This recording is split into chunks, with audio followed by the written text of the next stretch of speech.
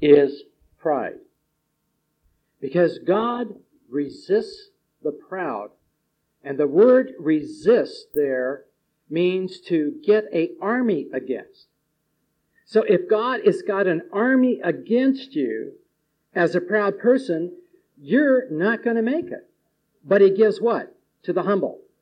Grace was the desire and the power to live a godly life. And the problem is that people cannot identify pride. They don't know how to identify it. And they think, well, I don't stand in front of the mirror. In fact, you get my age, you turn all the mirrors to the wall. You don't tarry very long. It's amazing. When you get older, I wonder who's this old man I'm shaving, He's looking back at me in the mirror here. But that's not it. All teenage fellows do this, and suck it in to see how it's doing. And that's not what we're talking about. That's not pride. I mean, that's pride, but that's not really pride.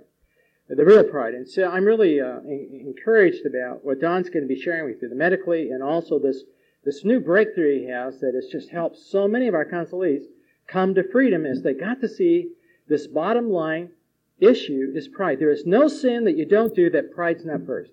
Is there? Can you think of one? I was, the bitterness I had towards my father, he read my book, and I tried to commit suicide at 15. Well, try to commit suicide at 15 is what? Building life around who? Me. Okay, let me give you, they tell me to do some selling stuff, so I better do it so I can keep my job. All of our counselees, anorexic, bulimic, homosexuals, cross-dressers, whatever they are, and whatever's going on, anger, violent, we don't have just sort of problems, because everybody I see flies in here from other states or out of the country. So if they're flying into Sioux City, the problem's not just I got angry at my wife. It's horrible. And so the people we see are usually extremely bad. But we found that no matter what the problem was, outside all of them have a pride problem, there's another issue, and that's this, and it's a very important issue, that what all of my counselees have in common, and I mentioned this 2 years ago, they don't know who God is. They have a distorted view of God, which fits 2 Corinthians 10, 3, 4, and 5. And secondly, they do not have an intimate relationship with God. And you take someone, not that long ago, I just had a cross-dresser here. You take someone who's been cross-dressing since they were 3 or 4, for 20 years or longer. If they don't have an intimate relationship with God, even though they got to freedom, they're not going to stay free. You understand the point? They've got to have that intimate relationship with God. So I have my counselees work through both these books while I'm counseling them. The first one is Lord, I Want to Know You by Kay Arthur. Because I've read all the books on the names of God that I know of, and this was the best one, the most practical one to get to know God. How can I trust God if I don't know who He is? Secondly, if I don't know who He is, why would I pray much? And so the other book, and this is the best book, I've just counted my books on prayer since the last time, 2 years ago. I just finished my 350th book on prayer and walking and living a deeper life.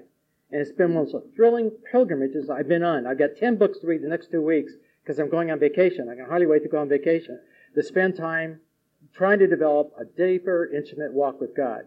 But a book, and I know some of you are charismatic, and that's fine. I'm a non-charismatic by choice. You're a charismatic by choice, and that's fine. But when you're a non-charismatic, charismatics accept you. But when you're a charismatic, the non-charismatics don't accept you, right? I mean, if you're charismatic, you know what I'm talking about. So what we had to do is to get some of the better books on prayer are charismatic. Is that right? Are you charismatic? They are. Because they seem to have a more tenderness towards God than the hard-hearted Baptists. I mean, you may get a hard-hearted book on prayer, but if you want a warm-hearted book, see if it was written by a charismatic. It's probably got some warm-hearted in there. But anyway, so we needed, and this is one of the best all-around books that we have found that would be acceptable to anybody coming into our counseling center, Developing Your Secret Closet of Prayer by Burr. And I knew this book was great because I probably read 100 books on prayer by the time I got this one, and I had never underlined as much in my life as I did the introduction. My introduction is all colored. The introduction and chapter 1 are phenomenal. Chapters 2 and 3 are the average kind of prayer thing. Chapter 4 is phenomenal. It has you visualize Revelation 4 and 5. going into the throne room of God. You know, the privilege we have to go in there. And then chapter 5 is how to pray Scripture. And I put together, I don't know how much material on developing a deeper, intimate walk with God that I give my counselees now, coming from these 350 books. And one of the things we've done is develop how to pray Scripture back to God. And if you get my prayer letter, we offered it in October. We're still getting requests. And that's just my own personal prayer letter, not the office letter, just my personal prayer letter. We had over 100, and so far 170 families write and asking for this material so they could teach at their family time, they would pray Scriptures back to God. Isn't that awesome? I mean, we had no idea the response. And it wasn't a return letter. They had to write their own letter. I don't put return envelopes in my stuff. I figure if someone wants to give, they know how to write out an envelope. And then this one it may be controversial. It's not controversial for me, but it's on this whole music issue. And it's a book on how to evaluate music for your family. Be careful, little ears. It's very conservative. I want you to know in the beginning. At the end of the book, Kimberly called me. I don't know who she was, but she called me because she heard I was mentioning this all over the United States, and her book sales went up because she and her husband, he's a lawyer, and she is a musician. And so be careful, little ears. At the very end of the book, she has you go on a music fast, where all the music you have control of, you just don't listen to, and then begin to put music back in, and all of a sudden your spirit will react to music. You know, when you get used to it, you can get kind of deadened to music. But anyway, it's one of the better books on music. I've read a number of them. So I've got that out of the way. And people coming in, we'll pray. Or did we pray? Did we pray? See, how much did you pay for this course? Did we include a prayer in that price? I can't remember. Father, we just want to be people helpers, come alongside those who are hurting, those who are broken, those who have sin patterns in their life, those who are being horribly defeated and can't figure out why, can't understand. Father, we pray that this time with Dr. Don and myself may be a benefit to those who want to be in a healing ministry. So we pray that everything that we say may be a help to them to bring this about. In Christ's name we pray. Amen. Okay. We passed out a paper on OCD, Obsessive Compulsive Behavior. Now, I'm going to tell you why that paper is probably one of the most important things that you can hold on to. I got a call when I was still one of the vice presidents of Child Evangelism Fellowship. I got a call asking, and I was counseling missionaries at that time, or full-time Christian workers. And I got a call saying, would you be willing to counsel the area director, past area director for Campus Crusade? This fellow was over a number of states and all the universities and all of the people working in universities. And I said I'd be glad to. And there were two guys from two different universities, Campus Crusade guys, that were going to bring Joe to see me, which they did. Now, Joe, I hope he doesn't hear the tape. Joe probably is about 5, 6, or 7, I think, and probably weighs about 140 pounds. He would be a typical runner, you know, the typical runner physique, the guy that is running. The two guys that brought him, you know, Campus Crusade always get the big football players to be their guys on campus. I mean, these were mammoth characters that came with Joe. I didn't know any of them. And we were in a room there by ourselves, and so we wanted to pray. So I said, let us pray. So we bowed and started praying, and Joe started crying. And he was sobbing, crying. His nose was running, his eyes was running, and he was really crying. But my spirit said, something's not right. I mean, why would you cry when someone's praying? I mean, my prayers are not that bad. Even before I read all the books, they weren't that bad. You know. So I said, I stopped my praying. I said, Joe, are you crying? And these Campus Crusade guys are going, brother, we brought him to a counselor. They can't tell when a guy's crying. You know, I got to say, what kind of a guy to be praying? Because they didn't know who I was. I just thought I was a demon caster. So anyway, Joe said, I don't think so. But something was crying through his body, so I knew I was in trouble. And so I thought, this is just to stop our praying. I don't care what happens, Lord, in my heart. I'm going to keep praying. But I'm going to do what the Bible says. Watch and pray. Because this is the time I need to look. So as I was praying, watching, here is the area director of Campus Crusade thrown off the chair, falls on the floor, and is writhing like a snake. Only the second time I've ever seen anybody do the snake thing on the floor. And these Campus Crusade guys, if they didn't believe in warfare, they were in Warfare 101, And so they reached down to pull Joe off the floor. And I just keep praying. And they can't get him up. Now, one of those guys could have picked him up with one hand, and pressed him. They couldn't get this little guy off the floor. So finally they just sat down.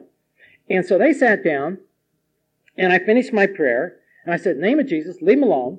Joe, get up and sit down. And Joe sat down, and he looked at us. You'd have to be in the room. All of us, the hairs in the back of our neck standing up, and the tension is, we needed that stress thing upstairs. We're all under stress. We're going to have all these terrible problems because we didn't go to his seminar. And we're sitting there under all this tension, and Joe said, do you think I have spirits? We all laughed. I said, Joe, do you usually crawl on the floor like a snake at a prayer meeting? Is this normal for you? Well, anyway, Joe had OCD, horrible.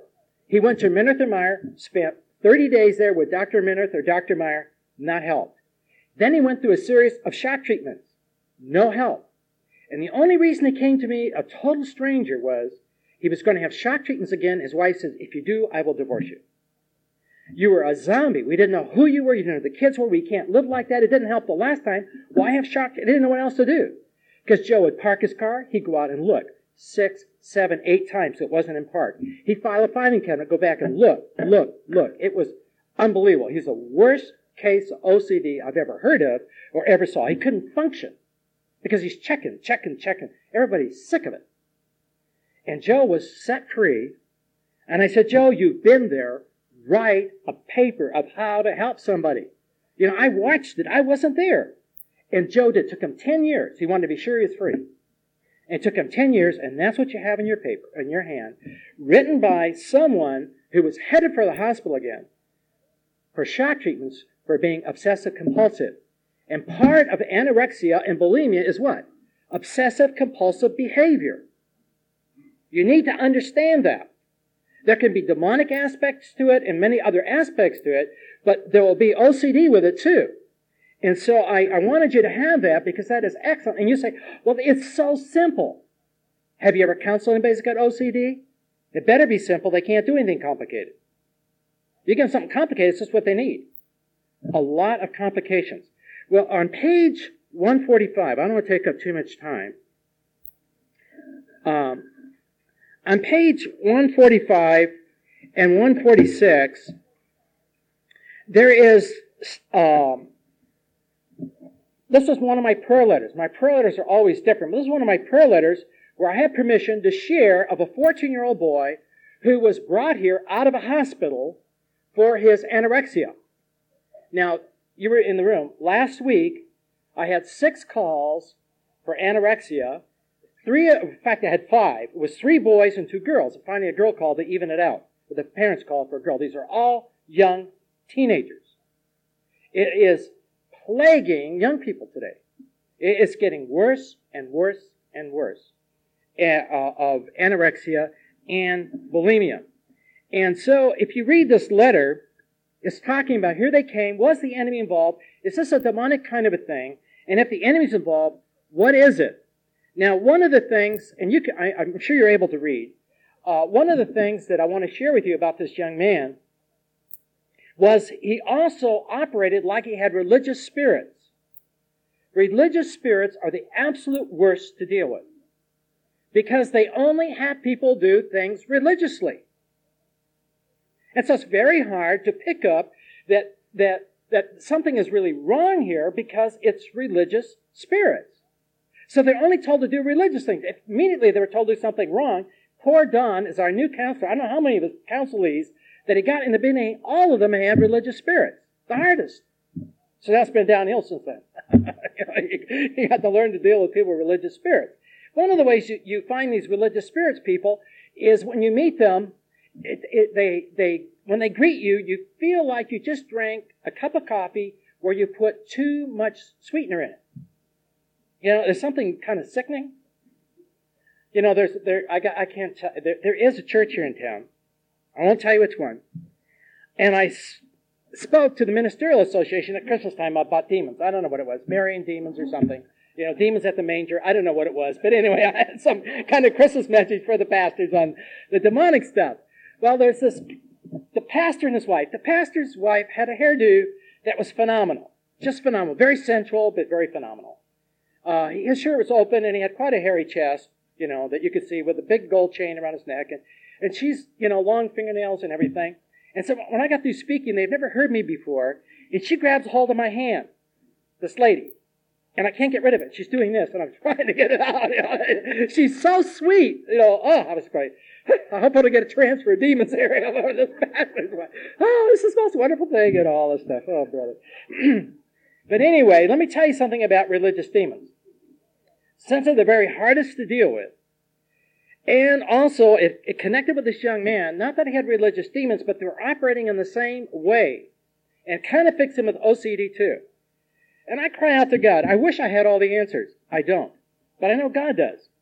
See, my basis of counseling, there's two things about counseling that I really believe. One is that God's Word says He's given us everything for life and godliness. So that, in my mind, everything for life and godliness is found within that book. That's what He said. He designed the soul, so obviously if something goes wrong in the soul, there ought to be something in the book about how to correct what's wrong with the soul. Not there can't be other things, but that's got to be the basis. There's two kinds of counseling. Those who counsel, whose counseling is based on Scripture, and those who counsel from Scripture. And I counsel from Scripture. My counselees have an open Bible. They do not pray about anything until they have read and found out what God says in the Word. And I find that that's probably one of the keys why so many of my counselees not only get free, but stay free. It's because they saw it in God's Word. They had to interact with what Scripture said. And I don't give them a prayer to pray because most of my counselees know how to pray. I'd rather them pray a lousy prayer and own it than pray someone else's prayer that isn't theirs, although I pray other people's prayers. I've got probably 12, 15 books on different prayers by different people. They're wonderful. So I use them in my own devotional time, but I'm saying they need to own their own prayer. That's where the tears come and everything. It's their own stuff. They cry out to God for their own needs. Okay, now, I'm trying to figure out how do you help this kid? Okay, let me give you where he goes with the religious thing.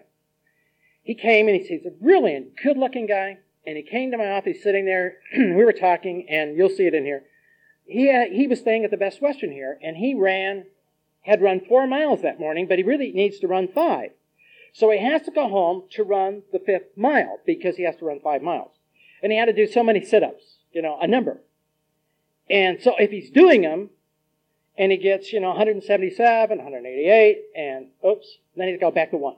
And go again because he lost his count. Okay. And that's what, the light switch, 7 times the light switch. So I asked this kid, why do you have to run 5 miles? Why can't you run 4 3/4 miles? They brought a girl down to see me. And she wouldn't come unless they would stop along the freeway and let her run a mile or so ever so often. I mean, you have no idea because the exercise gets hooked in with the anorexia bulimic stuff. So they get excessively exercising, and it's always got a number. It's always got this kind of a thing. It's not just exercising. It's, you're concerned. There's something not right about it. Well, I prayed and I said, God, you've got to give me something to help these people. And I need it from the Word. I know I can go get somebody's books on anorexia and they say something that may be based on Scripture. Some way or another you could tie it to a verse. But I want something from the Word on how to help somebody that has to do this kind of thing. And God gave it to me. It was beautiful. First of all, God gave me Psalm 23. Because what is Satan? Revelation 12 says Satan is the deceiver. Remember, a person is deceived when their mind and emotions believe something that's not true. It's not just a lie, it's a lie with feelings. And our culture believes what we feel, and we don't believe what we don't feel. And so when someone's deceived, it's not just taking a thought captive, it has all this emotions in there. So it's terrible. I mean, it's a thought. Sometimes the emotions are stronger than the thought. When you talk about somebody that's inferior, it's not inferior thinking. They feel inferior, and the more they feel inferior, they must be. So you have this person really deceived. They've got to do this number and so on. And the reason they've got to do it is that if they don't, something bad will happen. And you ask them, what bad will happen? They don't know what bad will happen. Just something bad will happen, and they're not sure that this is necessarily wrong. And that's where we got to show them they're deceived. Okay, what sets a deceived person free? What will set you free? The truth will set you free. So they have to see truth there that this is not normal. Now, so as I was praying, God gave me, first of all, to my mind, He brought Psalm 23.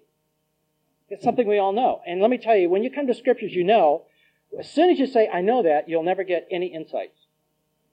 Well, I know that. And some of the Scriptures that God wants to give you phenomenal insights, you know. And as soon as I know, I know 23. Or I know the Lord's Prayer. I know this, I know that. And it's like, God, I dare you. Give me something I don't know about on this.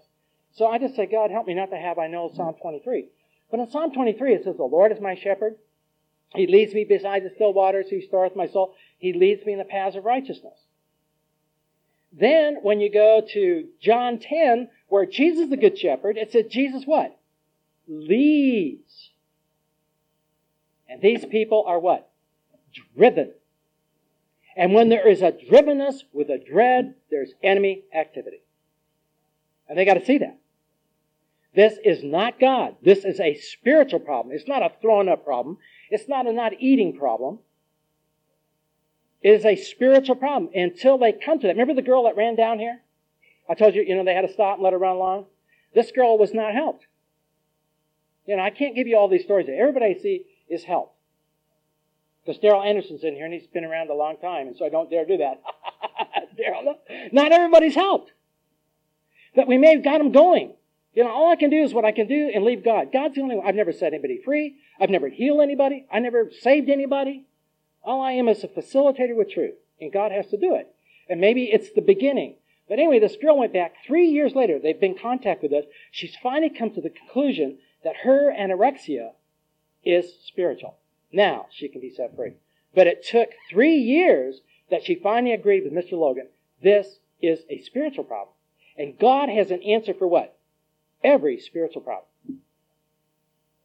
And so when this boy began to see that this was not just not eating, and then it was a spiritual thing, then, and this drivenness was not of God, then he could begin to resist it. He could resist those thoughts. And this letter went out, I forget when it went out, but anyway, this Christmas time I got a picture of the boy and his family. It's been 2 years. He spent 1 week here after being brought down from a hospital and being hospitalized for I don't know how many weeks. It's probably in the letters. This letter's old. Anyway, this boy is still walking in freedom 2 years later. Has not done the eating thing. He exercises and all. Now, as you read all of this, there's one thing, as we went through this, I actually gave the steps of action, how to help, but there was one thing that was very, very significant. The hardest thing for him to do. See, in a sense, as you go through the very principles of coming to freedom and reclaiming ground, the one issue was rebellion. And rebellion is resisting the God-ordained authorities over my life. See, rebellion is a sin of divination. Rebellion is always against what? What do you rebel against? Authority. What does Romans 13, 1 and 2 say? They that resist the God-ordained authority will receive to themselves damnation. What does Ephesians 6 say? Children, obey your parents in the Lord. Honor your father with the first commandment with promise. What's the promise? Most everybody says that you'll live long. I said, no, that things will go well. And you'll live long. Who wants to live long if things aren't going well? And so if things aren't going well in the kid's life, I know he's dishonoring his parents. Why? Because God's word's true. I know there's a problem there. And so what he had to do, and this was the hardest thing, and I was loving and kind. I hugged this kid. I don't weep with people usually unless it's really, really sad. But I'm compassionate. And I said, when I tell you, you're not going to like this. But it's biblical. You've got to see it. And we looked in Scripture. Did God say this? Who has the final authority here? What I think or what God says? My counsel is you have to come back to what God said, not what I think. Because I can have stinking thinking. That's what, what's his name said. Who says that? Zig Ziglar. Your problem is stinking thinking. And he's absolutely right. So we got to get their thinking right. And I said, you know what you need to do? You need to put your eating under your dad's authority. If you don't think that wasn't hard for him. Because he wanted to what? Decide himself what he would eat and not eat. Oh, they read labels. Oh, let me tell you, they read labels. They know more about nutrition than you can shake a stick at. You know, to eat a potato chip, he probably asked God's forgiveness, you know, because of all the stuff that's in it. And so they went out to dinner. And this is as we're working. About the third day, he went out to dinner with his dad. And they went over here to Perkins. And I forget what they ordered. And they ordered a regular size. And the dad said, "No, I want you to eat all of this." And that kid prayed and asked God to help him to eat it. And he ate it all. And he said, "Well, what about if I didn't?" And the dad knew he had to eat all of it, not just a little bit, not. He ate all of it. And the rest of the week while I was here, he put his eating under his dad. His dad didn't make him eat too much. I mean, you know, he wasn't trying to, "You will eat." And he had a wonderful dad. And eventually, this kid is eating normally. He's still exercising. He's very sportsy. And I said, nothing wrong with that. It's the extreme, when they get in extreme. I want to quit in just a couple of minutes. And you can read this, but you see the OCD here, number 4, running so many miles and so on. But you look at this, you'll see that we have sent this out to, I can't tell you how many families, and they call back and said, when we went over this with our kids and we understood these principles related to bulimia and anorexia, things have changed. Our kids have changed. The problem has changed as they walk them through this as parents. And so we've seen this work in the lives of all kinds of anorexic and bulimic people. Reading it does not help them. They need someone to help them process these truths. And they're all the truths you know. You know, why he had to do this. Okay. Now, as you go back, you look at this. What started the stronghold in this boy's life? It's down in number 5. The stronghold, or the foundation. Remember, a stronghold is usually the result of a traumatic situation in my life when I was younger. The traumatic situation or the abusive situation is not as significant today as the lies I believe because of what happened. And a stronghold always has as a foundation of a stronghold is a false belief system. It's not an intruding thought. It's a belief system. Until that's attacked, that structure won't come down. And what formed the structure is he has an uncle that is overweight, and I think it's in here, and a relative ruined him and said, "I hope you don't get fat like your uncle." And he did not want to get fat like his uncle, and all of a sudden he began to focus on what? Eating and food and weight and exercise, and he was going down that road. And that was a false belief system that he believed. There's no way. Do you have any questions? I'd like to turn the rest of the time over to Don. He's got some very important things. But do you have anything? Have you worked with an anorexic person or bulimic person that was helpful? Someone came up to me that was bulimic just before the meeting, and their partner did not know they were bulimic for I don't know how long, bulimic for a number of years, and just by not praying or anything, just decided that when they were pregnant, that bulimia wouldn't be good, and stopped, and has never done it since. When we were at the University of University of Indiana in wherever it is, someplace in Indiana with a B, we stayed in the dorm. You know, the dorms there are now coeducational. And we happened to be on the girls' floor, and when you went into the bathroom to use the bathroom, over every toilet was the sign, "Don't purge yourself because your stomach acids are corroding the pipes." That was over every toilet. And that was years ago. I wish I had a camera to take a picture. So this thing is not going to go away. But if you could have some answers and could put something on someone's hand, it could be a real blessing. Is there any? Yes, sir, way in the back.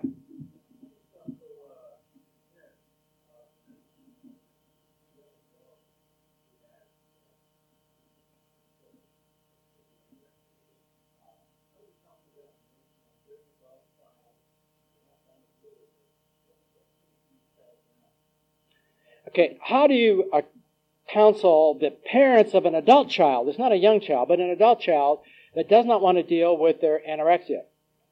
Is that what you asked on the thing? I saw a peripheral thing. I don't know if it was a demon or whether it was a girl. I just saw movement over here on the left-hand side. Anyway,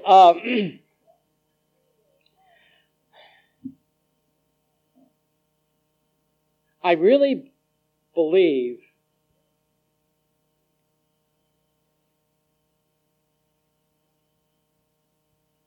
a lot of things are going through my mind, and I can't talk and think at the same time.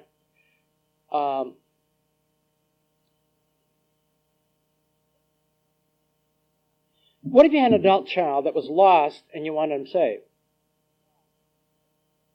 It's not a different issue.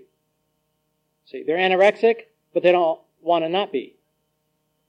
And I think probably one of the greatest helps that can help you, Neil Foster is a friend of mine, and Neil is the over the Christian Mission Alliance Press publishing house, and he wrote a book, Binding and Loosing, which is probably the most phenomenal book on binding and loosing out there today.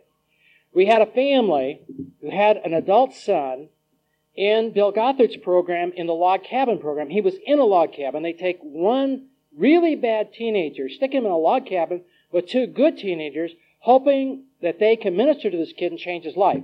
Except the guy running the program kept calling the family and said, your son's getting worse, he's getting worse, he's getting worse, he's getting worse. This was in, I think, my last prayer letter on binding and loosing.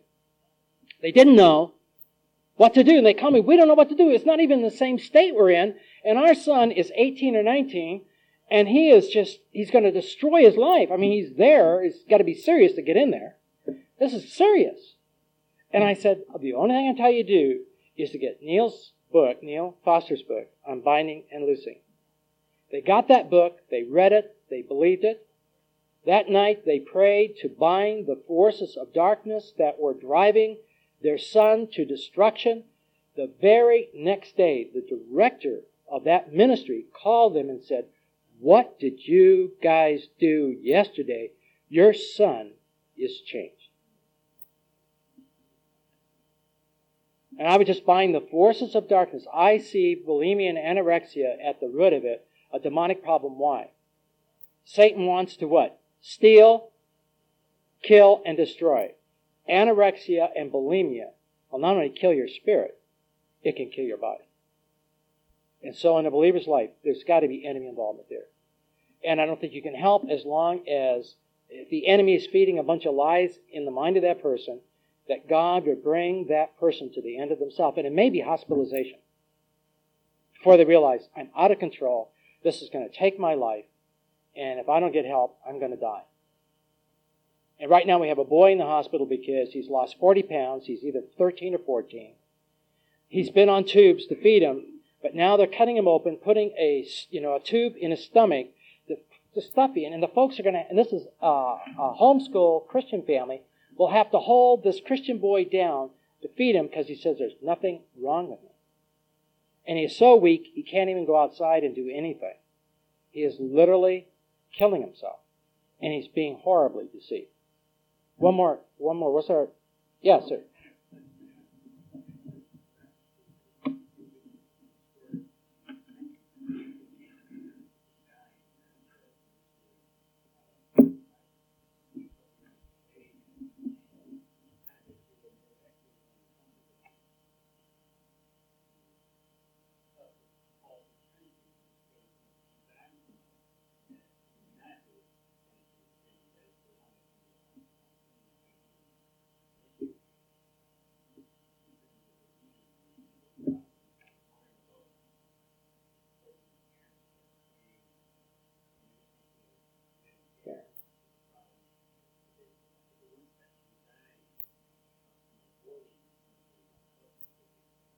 Yeah, sometimes it's hidden so well. And see, I was anorexic, and when I hit puberty, instead of growing, I was growing tall, but I grew out.